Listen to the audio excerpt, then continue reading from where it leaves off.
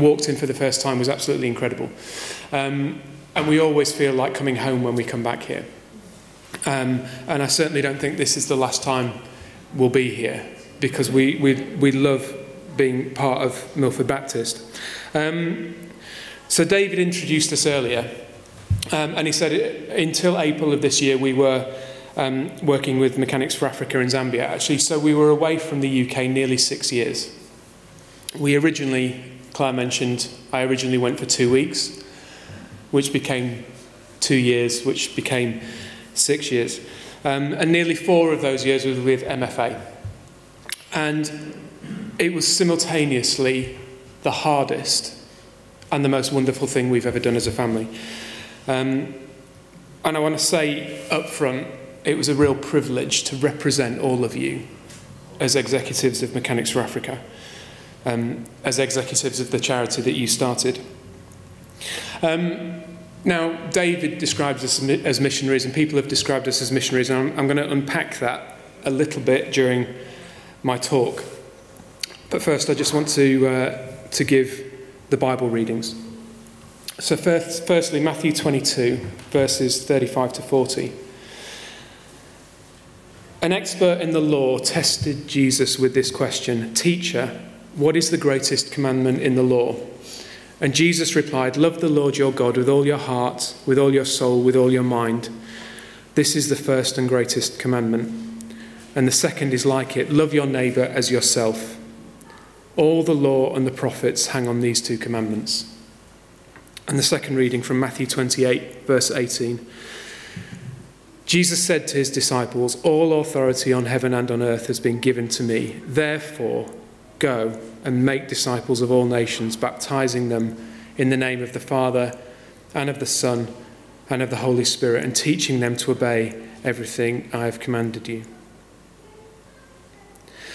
I grew up in the Anglican tradition, and actually relatively recently my mum has been ordained as an Anglican priest.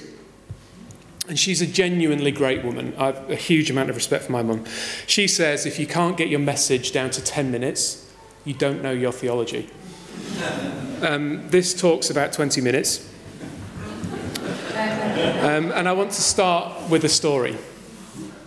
The guys who've taken over from us, Harry and Sarah, when they arrived in Zambia, David, I'm really struggling with this microphone. I like to walk around, so I apologise if you lose me. When Harry and Sarah came to Zambia, thank you, I may switch occasionally, they passed through Tanzania on their way to Zambia, and basically the whole of their household stuff was in a packing crate in Tanzania. And during the first couple of weeks they were there, they asked if I would go with Harry to collect his household stuff. So we road tripped up to Tanzania, which is something like a 16-hour drive. Now in Zambia, every few kilometres there's a police stop. And as soon as the police see a white person arriving, they see the dollar signs. And not particularly that they are corrupt, but they will look for any reason at all to fine you. So it's quite stressful. Now, we'd been through a particular police stop, and number one, Harry's not a great driver, and he'd nearly run the police officer over, which didn't go down well. Number two, he had a brake light out. There was something else wrong, and so we were arrested, and we were detained, and we had to pay quite a big fine to get out of there. We had to pay it's about £100 fine, which, bearing in mind a daily wage might be £4. That's a huge fine. Anyway, we continued on the way to Tanzania. We loaded up the car with all of his household possessions. There were bikes on the back and canoes on the roof and suitcases coming out of every window. We couldn't find a brake light to repair that. So we were coming back with this car that was overloaded and dangerous and illegal. And I said, we're going to have problems at this police stop. We're not going to get through. And Harry's one of those irritating people who says, well, let's pray for that. And his prayers generally are answered. He said, let's pray for that. Let's declare favour over that police stop. Anyway, so we arrived at this police stop and I was sweating and nervous. The police officer who he had run over on the way up was the police officer at this police station. I said, Harry, this is it. We're getting arrested. Anyway, wound the window down and the police officer leaned in and he said, I can feel the presence of God is upon you you must be missionaries. And we said, well, yes, we are. And he said, then go with favour. Now, that is the only situation I have ever described myself as a missionary. And that's not because I'm cynical, and it's not because I'm pedantic. And I'm going to unpack things a little bit, but the reason I don't describe myself as a missionary is because we are all missionaries. I am a missionary, and so are you. My 7-year-old Reuben is a missionary. David is a missionary. Brian and Ros serving coffee are missionaries. Martin leading worship is a missionary. Cliff, Lorraine and Christine, who spoke earlier, are missionaries. We're all missionaries. To describe ourselves as a missionary should never be a way of elevating ourselves above other people, which is why I don't describe myself as a missionary. I believe to the core of my being that Christianity is not a private members' club. I don't like the idea of a hard line of people being in or out. In fact, I have heard it said that if Christianity is a club, it's a club that exists solely for the benefit of its non-members. So, I have no problem at all with us describing ourselves as members of a church. If you're Baptist or Anglican or Methodist or Orthodox or Catholic or Pentecostal or Lutheran, my view is you are part of that church because you found a place in an expression of worship that brings you closer to God. But above church, above an expression of a preferred style, I think there's one body of believers. One Christianity, one Christ, one salvation. We all follow Christ. I think being Christianity is defined by who you believe in, who you follow, and what your response is. There's an American comedian called Emo Phillips who I quite like, and he told possibly the best religious joke ever. I can't really do it justice, but I'm going to try and tell it now. He said, I once met a guy who was really depressed, and I asked him why, and he said, nobody loves me. And I said, God loves you. Do you believe in God? And he said, yes. I said, great. Are you a Christian or a Jew? He said, I'm a Christian. And I said, great, me too. Are you Protestant or Catholic? And he said, Protestant. I said, me too. What denomination? He said, Baptist. I said, me too. I said, Northern Baptist or Southern Baptist? He said, Northern Baptist. I said, me too. Northern Conservative or Northern Liberal? And he said, Northern Conservative. I said, me too. I said, Northern Conservative Baptist Great Lakes region or Northern Conservative Baptist Eastern region? And he said, Northern Conservative Baptist Great Lakes region. And I said, me too. I said, Northern Conservative Baptist Great Lakes region, Council of 1879, or Northern Conservative Baptist Great Lakes region, Council of 1912. And he said, Northern Conservative Baptist Great Lakes region, Council of 1912. And I said, get behind me, heretic. We can laugh at that joke. And the reason we can laugh is because we know what it's saying. So often there are divisions in Christianity that are unhelpful. When I was younger, I used to think if only my dear mum would come with me to New Wine, she would discover real worship. She'd be happier as a Christian. She'd understand who God really was.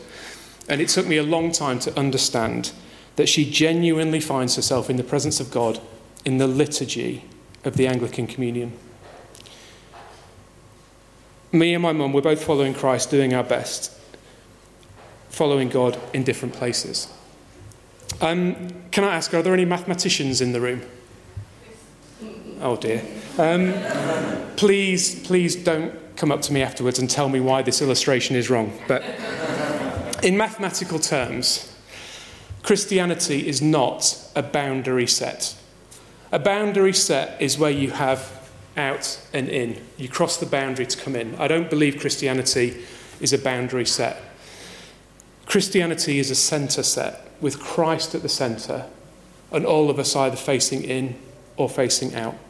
As Christians, we face in. Non-Christians face out. And our life's journey is in the direction we're facing towards Christ or away from Christ.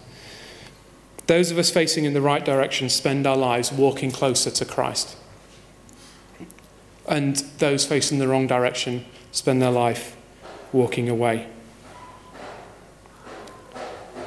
For me, there's no such thing as more Christian or less Christian, just as there's no such thing as more pregnant or less pregnant. You're either pregnant or not pregnant. You're either Christian or not Christian. The only differentiator is how far along the journey you are. So as Christians, we are followers of Christ, stating the obvious. If we have a calling, our calling is to follow Christ. That word calling to me is a slightly mysterious Christianese word. And I actually struggle to explain what calling is to a non-Christian. I was very blessed, as David said earlier, very blessed to get back into my old company when we returned from Zambia. And a number of people I know well are still around. And I have a great old friend, old in both senses of the word old, a great old Christian friend who's at Siemens, and he's in the same department. Now, apparently in the weeks before I arrived back, he was telling my new boss about me. And he said, Jason really didn't want to leave Siemens in 2012, but he answered God's call to go to Africa as a missionary. Now, my boss only told me that story last week, and she did confess she was worried about what kind of weirdo she was getting in her team. And in fact, she was relieved to discover I was, and I quote, refreshingly normal for a Christian.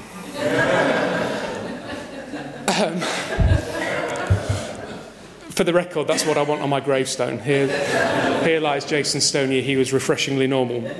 Well, you see, my friend, with the best of intentions, had set me apart by the way he described me. And we do all the same. We do the same all the time with our language and by our actions, and that is not what Christ wants for us.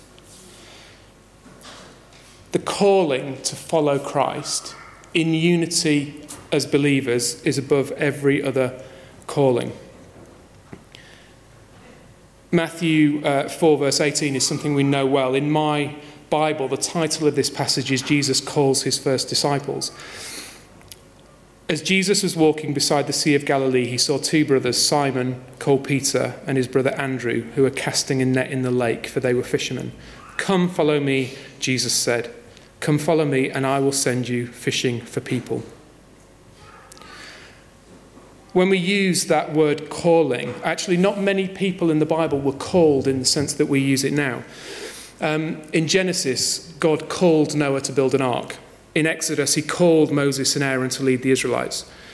He called prophets such as Samuel and Jeremiah. He called Abraham and Sarah. He called people into political leadership like Joseph and David. Jesus called all of the apostles and some of his disciples. And the Holy Spirit called Barnabas and Saul to be missionaries. But much more often in the Bible, actually, we read about people serving God by doing their day jobs. Two people I'm sure we know well, Bezalel and Oholiab from Exodus. They were called by name as craftsmen to work on the tabernacle. God called them to do their day job in service. And Nehemiah, who was a trusted governor under the king of Persia, didn't hear God's call at all. He just had a burning sense of injustice that Jerusalem was in ruins and wanted to do something about it. Some people are called out of their current life to do something for God, but I believe much more often God calls people in their life to serve him. In that passage I read from Matthew 28, Christ said, all authority in heaven is given to me. Therefore, as my disciples, go and make disciples of all nations. That word go used there is a very imperfect translation of the Greek. The Greek word that is used there is actually a present continuous imperative. So it's not really go, it's actually as you are going, therefore. As you are going, make disciples of all nations. It is a command, it is an imperative, but it's a continuous imperative. It is absolutely not saying, leave what you're doing and make disciples. It is saying, as you go through your life, make disciples. It may be that that means going off and converting people in the African bush, but rarely, and not necessarily in my view. In the Message translation, Eugene Peterson says, he renders this, go out and train everybody you meet far and near in this way of life. And I love the way he says that. So that is calling. Every person here, every child and adult here, your calling is to follow Christ. You know, Claire and I prayed for more than 10 years to be called. And honestly, we got pretty grumpy and upset about it when we weren't. For 10 years, we were telling God what he should call us to do. When we stopped telling God what he wanted us to do, things started moving. And when our church in Poole needed a project manager to go for 2 weeks to South Africa, I went along because I was a project manager. I didn't feel called to it. There was a need that I could fulfill. And that visit led to us going with the charity for 18 months to help project manage their Zambian organisation. And we did that because there was a need to fulfill. When we were deciding whether to go, we had a number of meetings with our spiritual mentors. And we actually said to them, you know, we think we should do this, but we don't feel a passionate excitement from God that this is the right thing. And they kind of stared at us for what felt like 5 minutes and then said, you don't seem particularly passionate and excitable people. Why would you be passionate and excitable about this? And it was a very wise thing to say, and they were right. Actually, we never felt God telling us we should or shouldn't go. It was a logical decision. There was a need, we could fill that need, and we had the skills and aptitude to do it. And actually what we did in the end was say, God, this is what we're doing. You've got 48 hours to change our mind. And he didn't. And being in Zambia put us in the right place at the right time to take over from Charlie and Sharon as God's deputies at MFA, which is where God wanted us all along. That 10-year journey in God's time was a blink of an eye to put us where he needed us to be. So what was our calling? Our calling was to follow Christ and use our skills in his kingdom. We have a good friend in Zambia called Elvis. If you think that's funny, his cousin is called Belvis. Elvis has run a few youth camps with us, and he's brilliant guy running youth camps. He really wants to be a preacher. He wants to be at the front calling thousands of people to Christ in a crusade. The problem is he's a terrible preacher. He is uncomfortable at the front. He's disorganised in his thinking. He's unable to speak in a clear way. And I can see some of you looking at me now and thinking the same thing. But Elvis wants to be a preacher because African churches elevate preachers. If you're not a preacher, you are a lesser Christian. Elvis is brilliant at leading group work. He's wholly credible in a small group setting, running small groups of young people, leading people to faith in the context of a small group. He's skilled at getting alongside people and leading and walking with them. What's his calling? I'm sure we can all agree he's not called to be a preacher. His calling is to follow Christ, help others do likewise, using the skill and passion and talent that God gave him. Similarly, I'm not really a preacher. I enjoy preaching, I enjoy preparing to preach, but I'm not a preacher, I'm not an accountant, I'm not an evangelist, I'm not a tent maker. I'm an engineer, a project manager, and I enjoy building relationships. And God's calling for me was to be an engineer, to be a project manager, and to build relationships in his kingdom. And for 5 years, I did that in the department of his kingdom called Zambia. David said at the head of this, how do you feel about not being a missionary anymore? My calling right now is to be an engineer, a project manager, and a relationship builder. And I'm doing that in the department of his kingdom called Bournemouth. What struck me about the stories we heard from Cliff, Lorraine and Christine earlier is that all of them felt they had skills and they had context. Cliff, I think you said you felt you knew how to grieve. Lorraine said she heard about street angels and simply thought, that's got my name on it. Christine, you said you enjoy talking to people. They all said they wanted to help people out from the position they were in.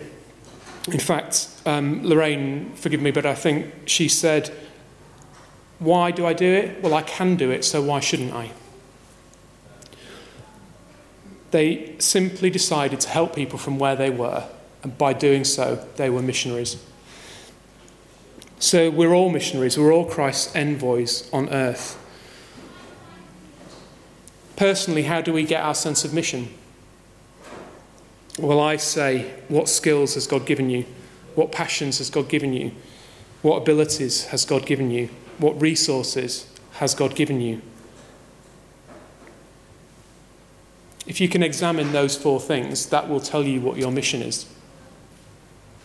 It doesn't have to be anything outside of those things. We have a good friend, and I'm going to call him John because that's his name. When John heard we were going to Africa, he took us aside one day and he asked us how much money we were still left to raise. And we told him some astronomical figure. And he said, well, now you're £1,000 a year nearer to your goal, and wrote us a cheque for 3 years. He said to me this, we are all missionaries, and right now my circumstances don't allow me to leave work, but I love what you're doing and I want to be your mission partner. John is a missionary as much as everybody in this room, and his expression of his calling is to use his considerable resources to enable other people to express their calling. I'm coming towards the end now.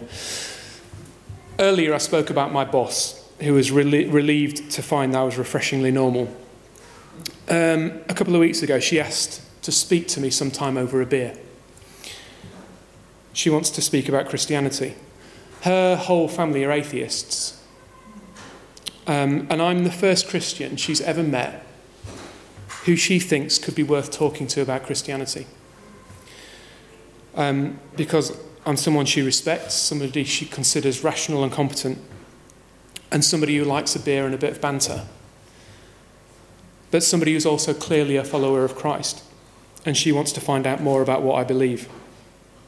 Do you know, a street preacher or a church service is unlikely ever to have an impact on her.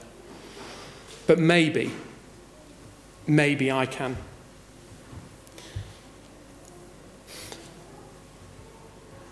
I hope the way I live my life does have an impact on her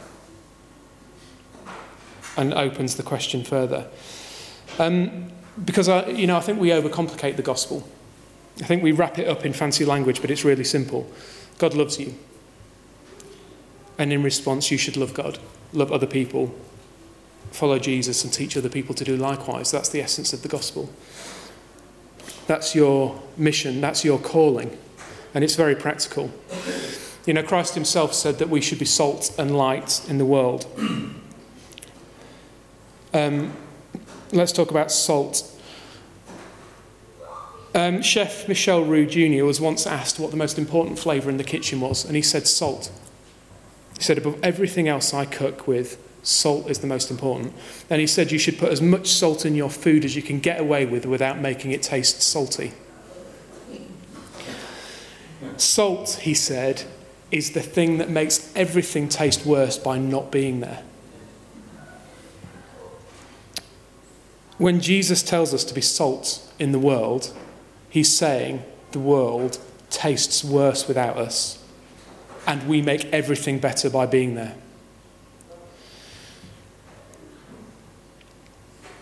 So that's our mission. Be salt, make the world a better place. This week we've been staying with friends in London, and he's a Baptist minister, and his house is within the grounds of the Baptist church there. So on Tuesday we arrived after a long drive, pulled across the road onto the church drive and discovered somebody parked right in the entrance to the church. So we were across the road on the path and we couldn't get in. The driver wasn't in the car, but a passenger was. And as we pulled up, she kind of panicked and started getting her mobile out and phoning, trying to get hold of the driver, obviously. She was very agitated. And after a long, and I can say deeply irritating 5 minutes of us being stuck in the road, a woman ran up, clearly flustered, and started apologising and freaking out, and her daughter was in hospital and she had to go to the chemist and she couldn't find anywhere to park and she was going to be a couple of minutes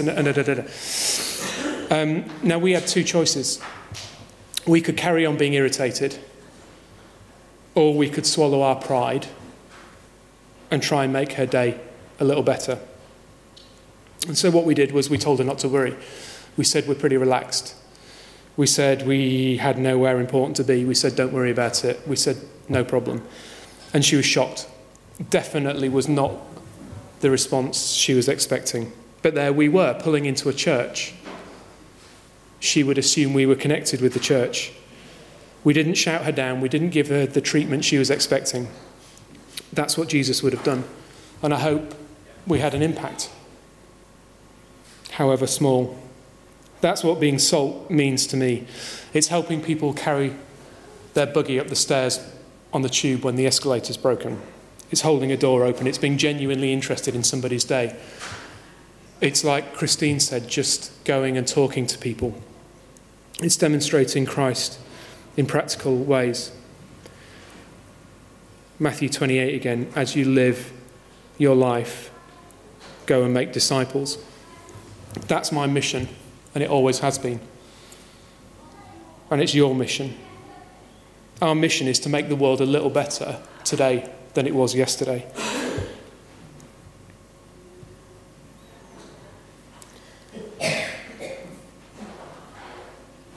Our mission is to demonstrate Christ to those around us by our words and by our deeds. You know, there are people you meet in your life. You may be the only reflection of Christ they ever see. Your mission is to be as much like Christ as you can be to those people. And if you have spare resources, use them to support people who are expressing their calling in a different way to you. Like our friend John, and like my godfather, who is a Buddhist. And I'll give you a moment to reflect on what that means. My Buddhist godfather sponsors a student at Mechanics for Africa. He's making the world a better place. I wish he was facing Jesus while he did it. Matthew 28, again, I'll come back to that. Go and live your life, and as you do so, make disciples. We're called to follow Christ and leave the world better than we found it. And if you don't mind, I'm just going to ask Claire to come back up and tell a story of a young woman in Zambia whose life has been changed forever by resources that people from this church have put in to MFA. Okay, so one last story which Jason asked me to leave until now is a story of Bridget, and my heart broke for Bridget. It's one of those stories that just gets to you. So Bridget is the eldest of 5. Her mother was nowhere. Her father, who was a mechanic, died when she was 8, and so she was raised by her elderly grandmother. As the eldest, culturally, she is obliged to provide for her younger siblings, but she had no way or means to do that. She had a deep desire to be a mechanic, to follow in her father's footsteps, and somebody told her about Mechanics for Africa. She said, I can't go there because I can't afford the fees. And her pastor said, don't worry, we will find a way. So she, obviously we didn't know that backstory and then, but she passed her entrance exam. She sailed through the interview panel and she became a student. She never missed a day. She worked hard. She was humble and had a really servant heart. In her second year, I think it was 3 members of her family, including her grandmother, passed away. She missed time only to attend the funerals. And then she stopped coming to college. And fortunately, the senior staff know the students really well. And so we asked them to get in contact with her and find out what's going on.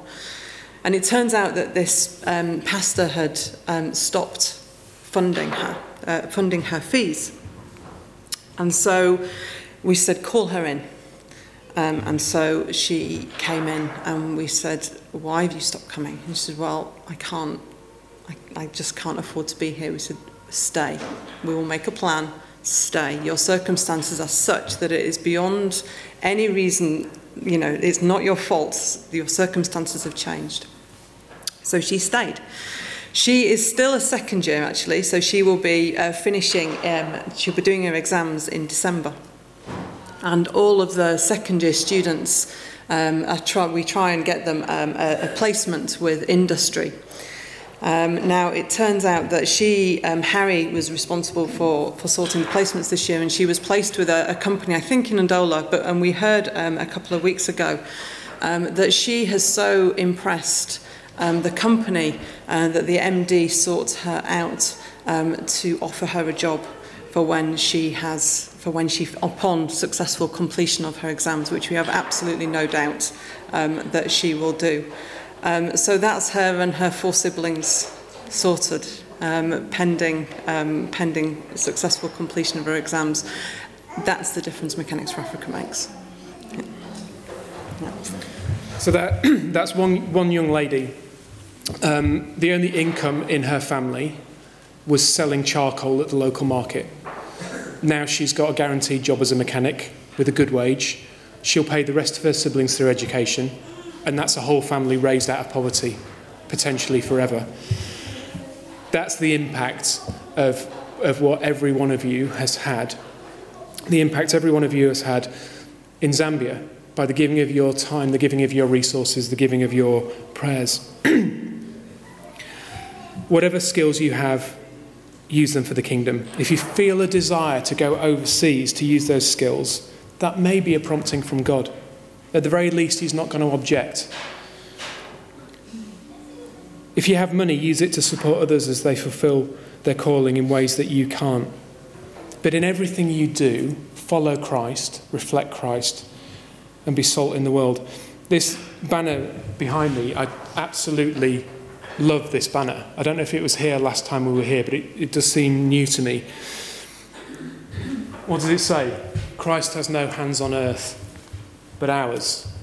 In other words, God doesn't have a plan B. We are it. You're already a missionary. You're already a calling. Stripping it down to the basics, all of us are called to be the best image of Christ we can be to those around us. It may be the only time they truly experience Jesus. Amen. I think we're going to sing another song. Am I right? Thank you. So if we can stand to sing.